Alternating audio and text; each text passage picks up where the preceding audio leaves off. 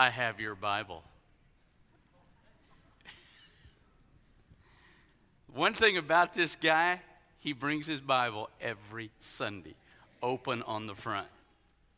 You got to admire that. No, I'm not. I didn't say it was rare for worship guy. I didn't go there. I'm trying to be kind. It's hard, but I'm trying. So, and this is Tennessee Orange. So I don't want to hear any more snide little comments about Texas, Tennessee, to keep you awake.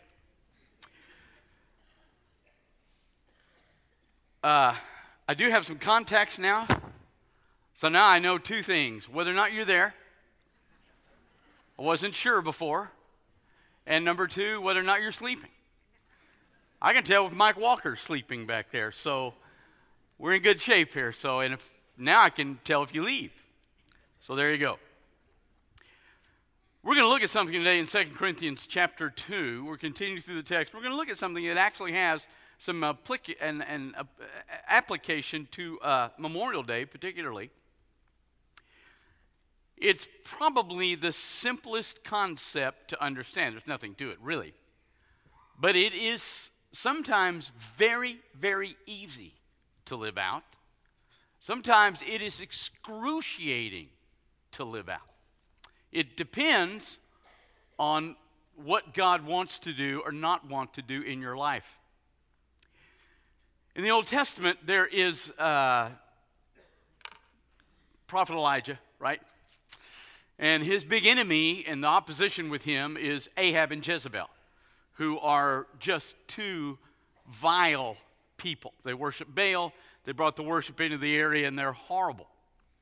So there's this ongoing battle between them. Ahab's been trying to find Elijah. He wants to kill him. So inside Ahab's court is a guy named Obadiah. It's not really probably the Obadiah we're reading, but he's really a great guy. He's loyal to the Jewish nation. He's protected some prophets at his own life's risk. So he's a really solid guy. And Elijah meets him in the way, and he says, "Tell Ahab, I'll meet him over here at a certain time." And Obadiah goes, "No, I know you. And I know how God works with you. You'll tell me that, and then God will pull you off somewhere, and I'll be left holding the goods when I told the king you were there and you're not, and I'm the one that's going to get killed. Nope, I'm not doing it. Find some other guy." And Elijah says, "Look," and he actually doesn't deny that happens in his life. He says, "You're right. But this time, if I tell you I'm going to be here, I'll be here." And so Obadiah goes back, and Elijah meets with Ahab. But that, if you read the Old Testament, was the continuing refrain of these guys. They never really knew what God was going to do with them. We have Philip, we've seen, he's sitting in Samaria. His plan is holding this great revival. He's in a metroplex area. And God comes to him and says, "I want you to go to the road between Temple and Hearn and stand there and wait." And so he's standing in the middle of the road waiting to talk to one person. He's been leading countless people to Christ, and God removes him from that and tells him to go talk to one person. Now, listen to chapter 2, verse 12 of 2 Corinthians. He said, I went to Troas. Now, that doesn't mean anything to you and me. Troas was a major metropolitan city. It's a huge place. To preach the gospel of Christ. And there was an effective door open for me in the Lord. Now, that effective door meant two things. He was able to preach without being killed. And number two, his preaching was effective. There were people in Troas that were coming to Christ. He was establishing a church, and he was fixing to get it going. But I had no rest in my spirit when I didn't find Titus, my brother. So I left them, and I went to Macedonia. Now, he's talking in the context about this church. Remember, this church is totally and completely messed up. And it's broken his heart. He founded the church, spent a year and a half there. It's killing him that they're messed up. And so he says, and he's going to argue that this was okay with God in the next couple verses, but what he says is, I was in the middle. My plan was to be in Troas and really lay the gospel out. That was my plan. And I was living out my plan, and my plan was effective. But I was so burdened for you. And I couldn't find Titus to find out what was going on with you. And remember, in this day, there's no texting, no email, no instant communication. So he leaves to find Titus because he's so concerned about his church. God changed Paul's plans out of his concern for the church. Now, it's a real simple concept.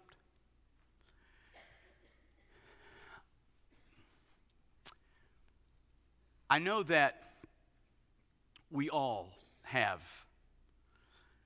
and if we've grown up in America, we all generally come out, or most of us come out with the same sort of plan. We're going to go to college, we're going to get a job, we're going to get married, we're going to have kids, and that's going to be our life. The problem that you face is that God may, in fact, and for most of you probably will, have different plans, and he's not going to tell you what those are. He's just going to work them out in your life. Everybody's always asked me why I'm a big Alabama fan since I didn't go there. Well, I grew up loving Alabama, and I was going there. I'd been accepted. Matter of fact, the week I'm sitting at home, and if you get accepted somewhere like Alabama, you get 50,000 fraternity letters, and so I'm looking through all these fraternity letters, trying to decide which one I might want to pledge. And in the middle of that, God spoke to me one night and said, I don't want you to be a geologist and go to Alabama. I want you to preach. So I surrendered to that, and that changed the plan of my life. My plan now, I went to a Baptist school in Mississippi and locked down there. 5 years into our marriage, I made the decision, my plan, that we were not going to have any children. Yeah, I know. Stupid is as stupid speaks. But at any rate, so I'd planned not to have any children, and one day I'm reading Newsweek, and if you've ever read that magazine, there's a front column called My Turn where somebody shares what they think about some issue.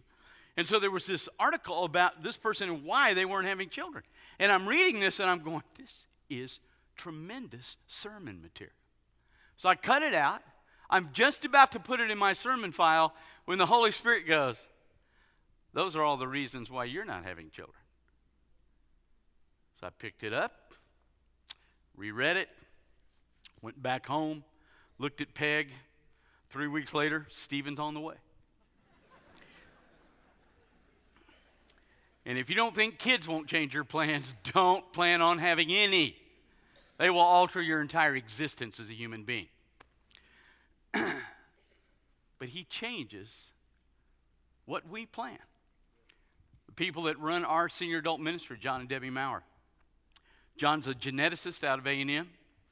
Debbie does our women's ministry. They spent their life doing cattle auctions, very successful, and then God called them, changed their life, and pulled them into ministry here at Central Baptist with senior adults. Some of you in this room.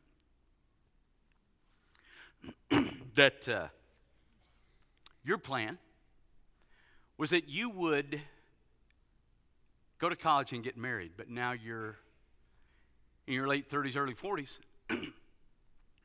and you're not married.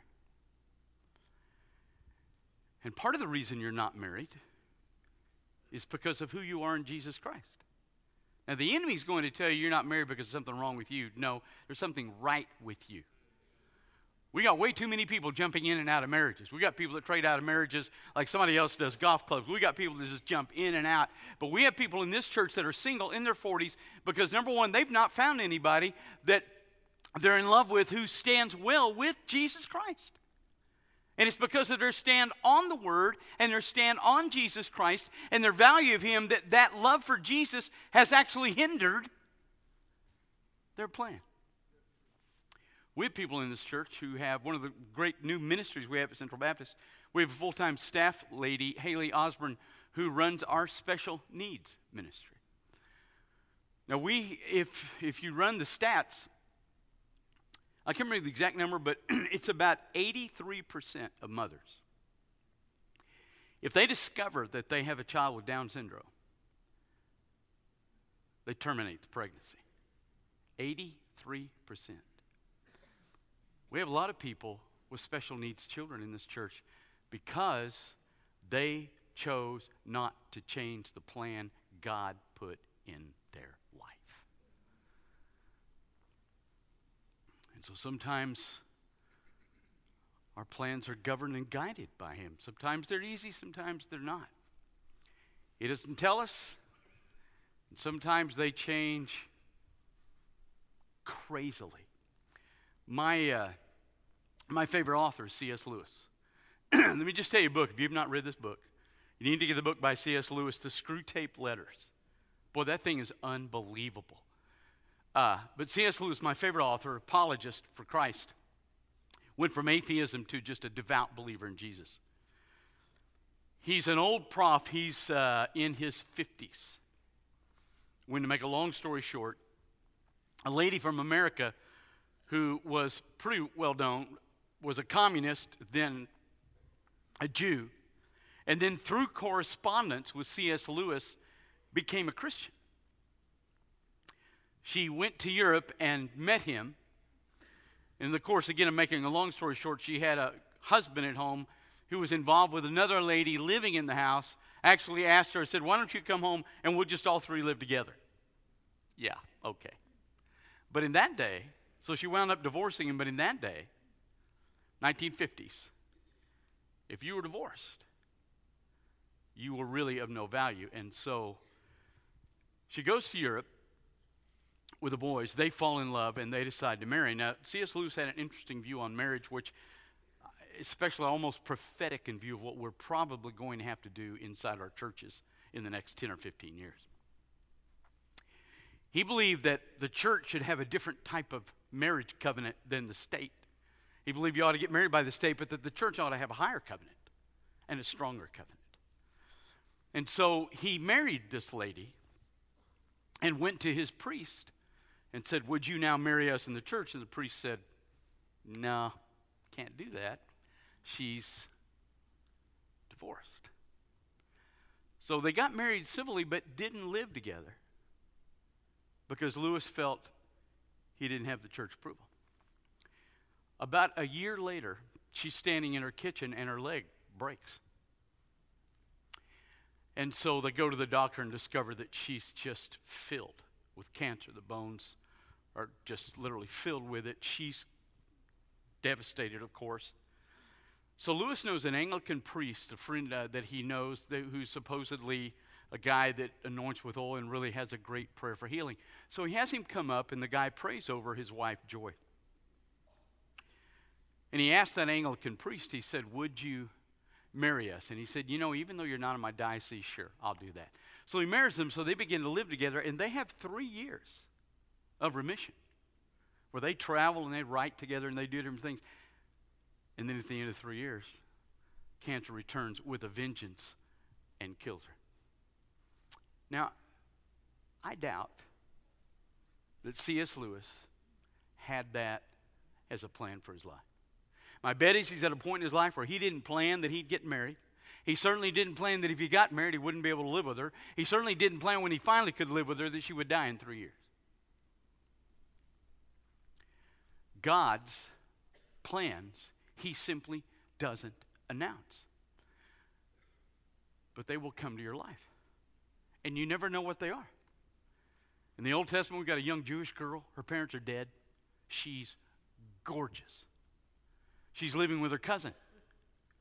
And one day there's a knock on the door and and she's in exile with all the rest of Israel in Susa. And so the king's men come and say, hey, here it is. We're taking you. You're going to do a year's beauty treatments. And then you're going to have one night with the king. If he likes you, you become the queen. If he doesn't, you go into the harem, and that's your life. You have no say over it. So she winds up becoming the queen. Seems like a good deal, and then one day she hears that the king's right-hand man is going to kill all the Jews, and so Mordecai, her cousin, comes and tells her about Haman. She's terrified because if she goes into the king, she could die. She winds up, though, saving the entire nation of Israel. I don't think that was on her plan. John the Baptist, his parents die at a young age. He's raised in probably the Qumran community where the Essenes live, a horribly, unbelievably, you think Baptists are legalistic. Oh my. These guys are crazy, and they live in the worst part of Israel. It's ugly, it's desolate, it's pitiful. And all he does is read Bibles and talk about things and share. And then finally, he gets the call. He is the forerunner for the deliverer of the world. And so he takes it, and he begins to preach.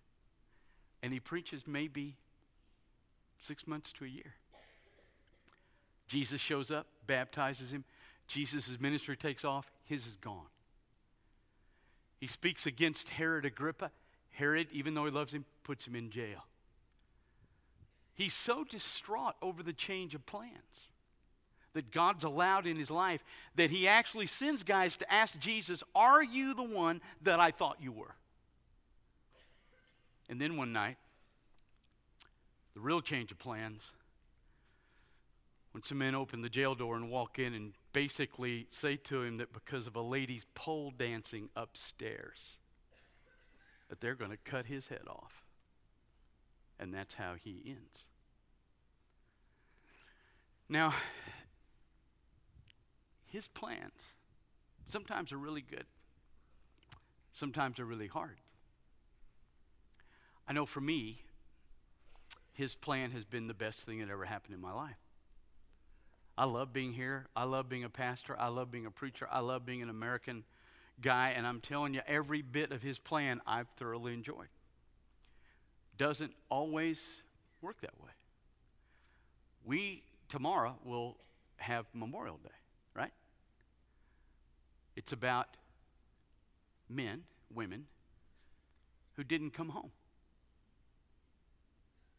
I don't think there's a single family who has somebody in the military that plans for them to die. You plan for them to come home. I'll tell you, the thing that tears me up, I have even trouble talking about it, but getting old. But when you see like these little girls throwing a ball, and the catcher is her dad off deployment. Man, those things tear me up, obviously. That's a great plan. It's a great ending. It's a tough ending when the chaplain and the colonel of the base knock on your door. And tomorrow we honor people whose plans didn't end the way they wanted. And I'm telling you, God's plans are not sometimes easy. Even for Jesus, who looked at God when he was fixing to inaugurate the plan, and he said, God, I don't want to do this plan. I don't. I will do it if that's what you want, but I don't want to do it. And then this little phrase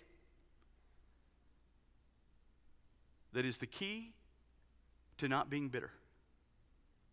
When the plan is not beneficial to you, but it is to his kingdom.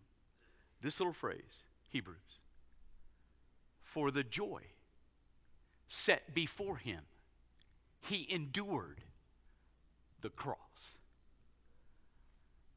John, have a great time when they come down laughing and the pole dancing got him killed? No, but when he stepped into heaven, great joy. When Stephen, I love this truth, but if you read the book of Acts, it says that when Jesus ascended, that he was sitting on the right hand of the Father.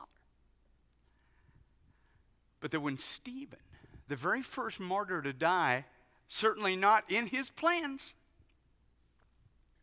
that the Bible says Jesus was seen standing, welcoming the first man home to die for his name.